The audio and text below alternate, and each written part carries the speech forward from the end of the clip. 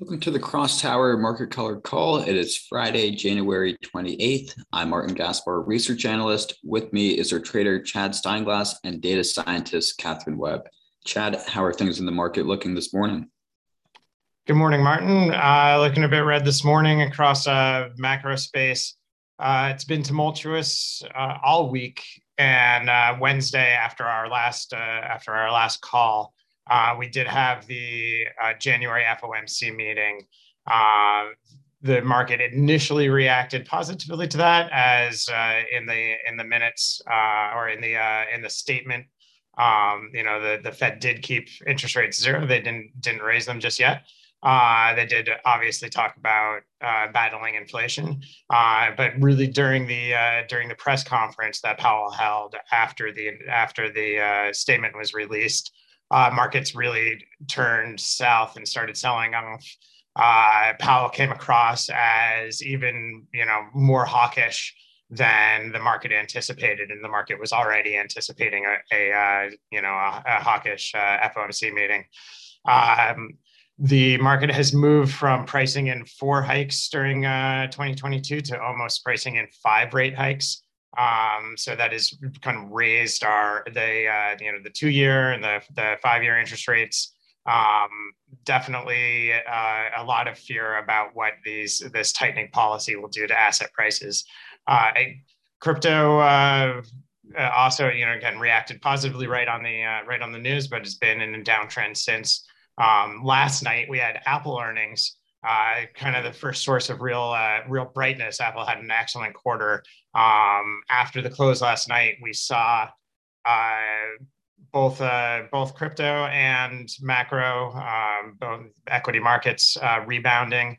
However, about most of the way through the Asian session, and as Europe was kind of waking up this morning, that turned around and has been in a sell-off again. So right now we're still we actually have crossed through in equities, crossed through kind of the floor that was put in before the FOMC meeting. So we're making new lower lows, which is never exactly what you want to be doing. And crypto is trading about across the board, although BTC dominance is ticking up a little bit in this downtrend, so alts are getting hurt a little bit more than BTC. Really waiting to just see if we can hold support at these levels. Not really seeing a lot of bullishness. We're seeing support, but nothing super positive. MicroStrategy has released their earnings in a couple of minutes. However, I don't think that should have that much input or impact at all. So just kind of going into this last trading day of the week, there will be one more trading day in January on Monday for equity markets. But at this point in time, just trying to get through the week and do our best to close out a rough January. Back to you. Thank you, Chad. Turning to some crypto news, Qubit Finance, a DeFi protocol, and Ethereum to Binance Smart Chain Crossbridge has been exploited for a loss of 80 million or so. There was a logical error in Xbridge's smart contract code, which a hacker was able to exploit, allowing them to withdraw tokens on Binance Smart Chain, which were not deposited on Ethereum. The hacker received around 77,000 QX ETH worth 185 million, which was used as collateral, and borrowed other assets from lending pools worth 80 million, according to Certic. The US SEC is scrutinizing crypto firms Celsius, Voyager Digital, and Gemini as part of a broad inquiry into companies that pay high-yield interest rates on digital assets.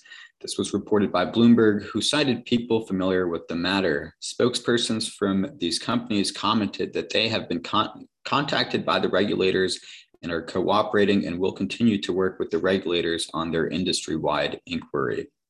A new provision in the America Competes Act, which was introduced to the U.S. House of Representatives, would give the Treasury Secretary the right to block or, quote, impose conditions, end quote, on transactions if they believe these transactions or accounts are engaged in money laundering. The crypto industry is sounding the alarm at the possibility that the US will be empowering the Treasury Department to make arbitrary decisions about whether to allow financial transactions, including crypto transactions, across borders. The Treasury Secretary does already have this power, but in a limited manner and only with consultation with the Fed Reserve Chair, Secretary of State, Fed regulators, and other agencies. The new provision would remove the current comment period as well as the 120-day automatic expiration of these restrictions. There will also be a virtual meeting on February 8th entitled Digital Assets and the Future of Finance, the President's Working Group, and Financial Markets Report on Stablecoins. This meeting will examine the outlook for stablecoin regulation. Turning to some Twitter news now, there's been a lot of discussions on Twitter about the SEC's new Security Exchange/ATS amendment proposal.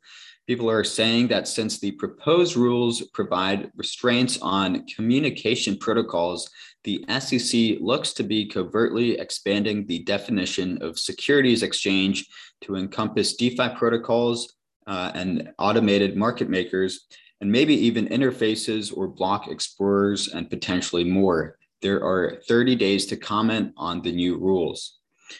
There's also posts about a hacker who goes by the alias Kingpin that uploaded a YouTube video showing how he was able to crack a Trezor One hardware wallet containing more than $2 million worth of funds. The owner has lost his seed phrases, and the hacker was able to exploit a firmware update, which allowed the pin to be read from the wallet's RAM. This has been fixed on newer Trezor wallets, but the microcontroller fault injection attacks can still pose a risk to older models. And with that, I will pass it to Catherine now for more crypto developments. Thank you, Martin.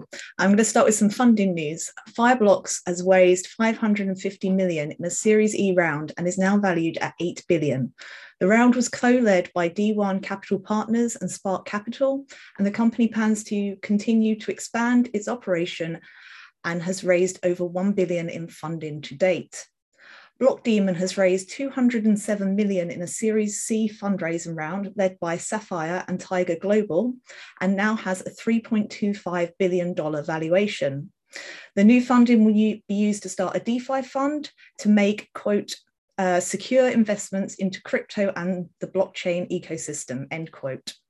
Hashkeys has raised $360 million for its third VC fund and hopes to increase this to $600 million in the future, with plans to create the largest Asian crypto investment pool.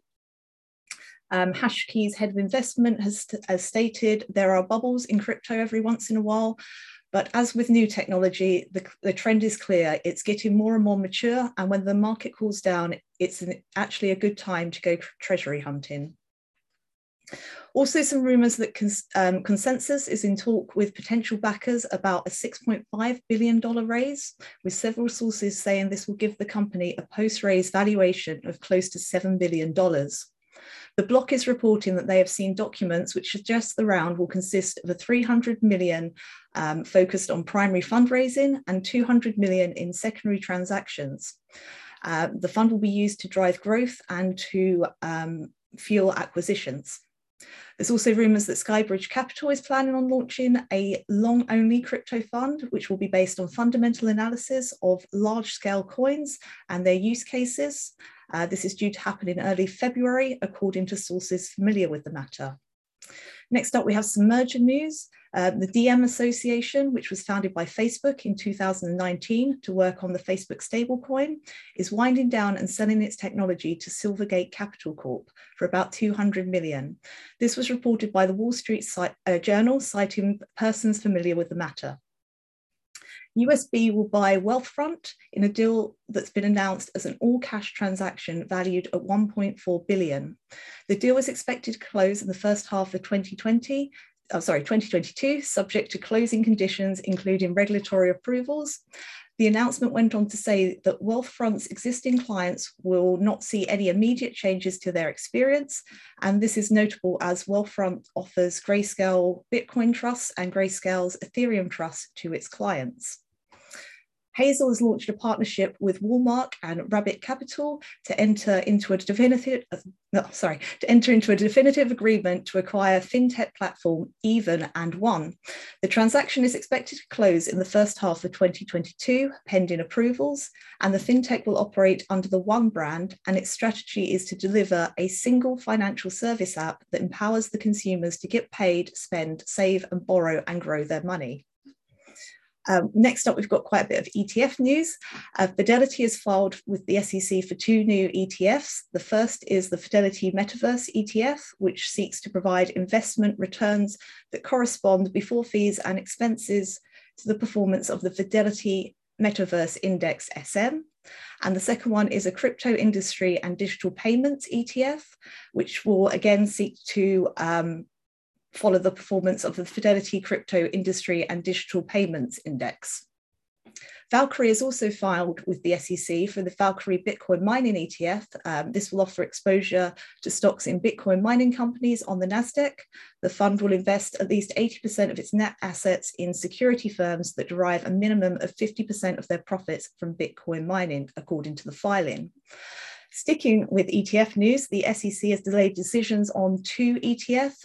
This is ARK's 21 shares Bitcoin ETF, which has been postponed to the 3rd of April, and the Terracum's Bitcoin Futures Fund, which has been postponed to the 8th of April.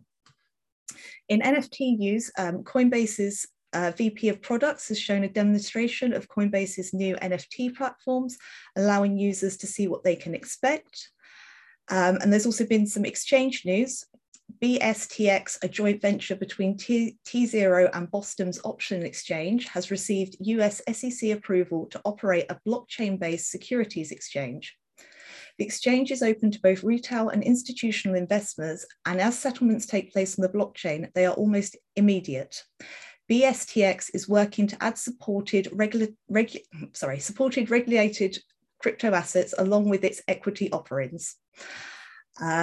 And Gemini Galactic Market has been offered FINRA membership, which gives the entity the ability to operate as a broker dealer registered with the US SEC. This means that Gemini Galactic can operate as an alternative trading system, facilitating the trading of digital asset securities. A Gemini spokesperson said that as such, assets will be subject to US security laws and can only be bought and sold through a licensed broker. And that's all the news I have for you today. I hope everyone has a wonderful day and a lovely weekend. Back to you, Martin. Thank you, Catherine. We'll wrap it up there. Thank you very much for listeners for tuning in. Please check out crosstower.com for more market news and updates. Thanks for listening.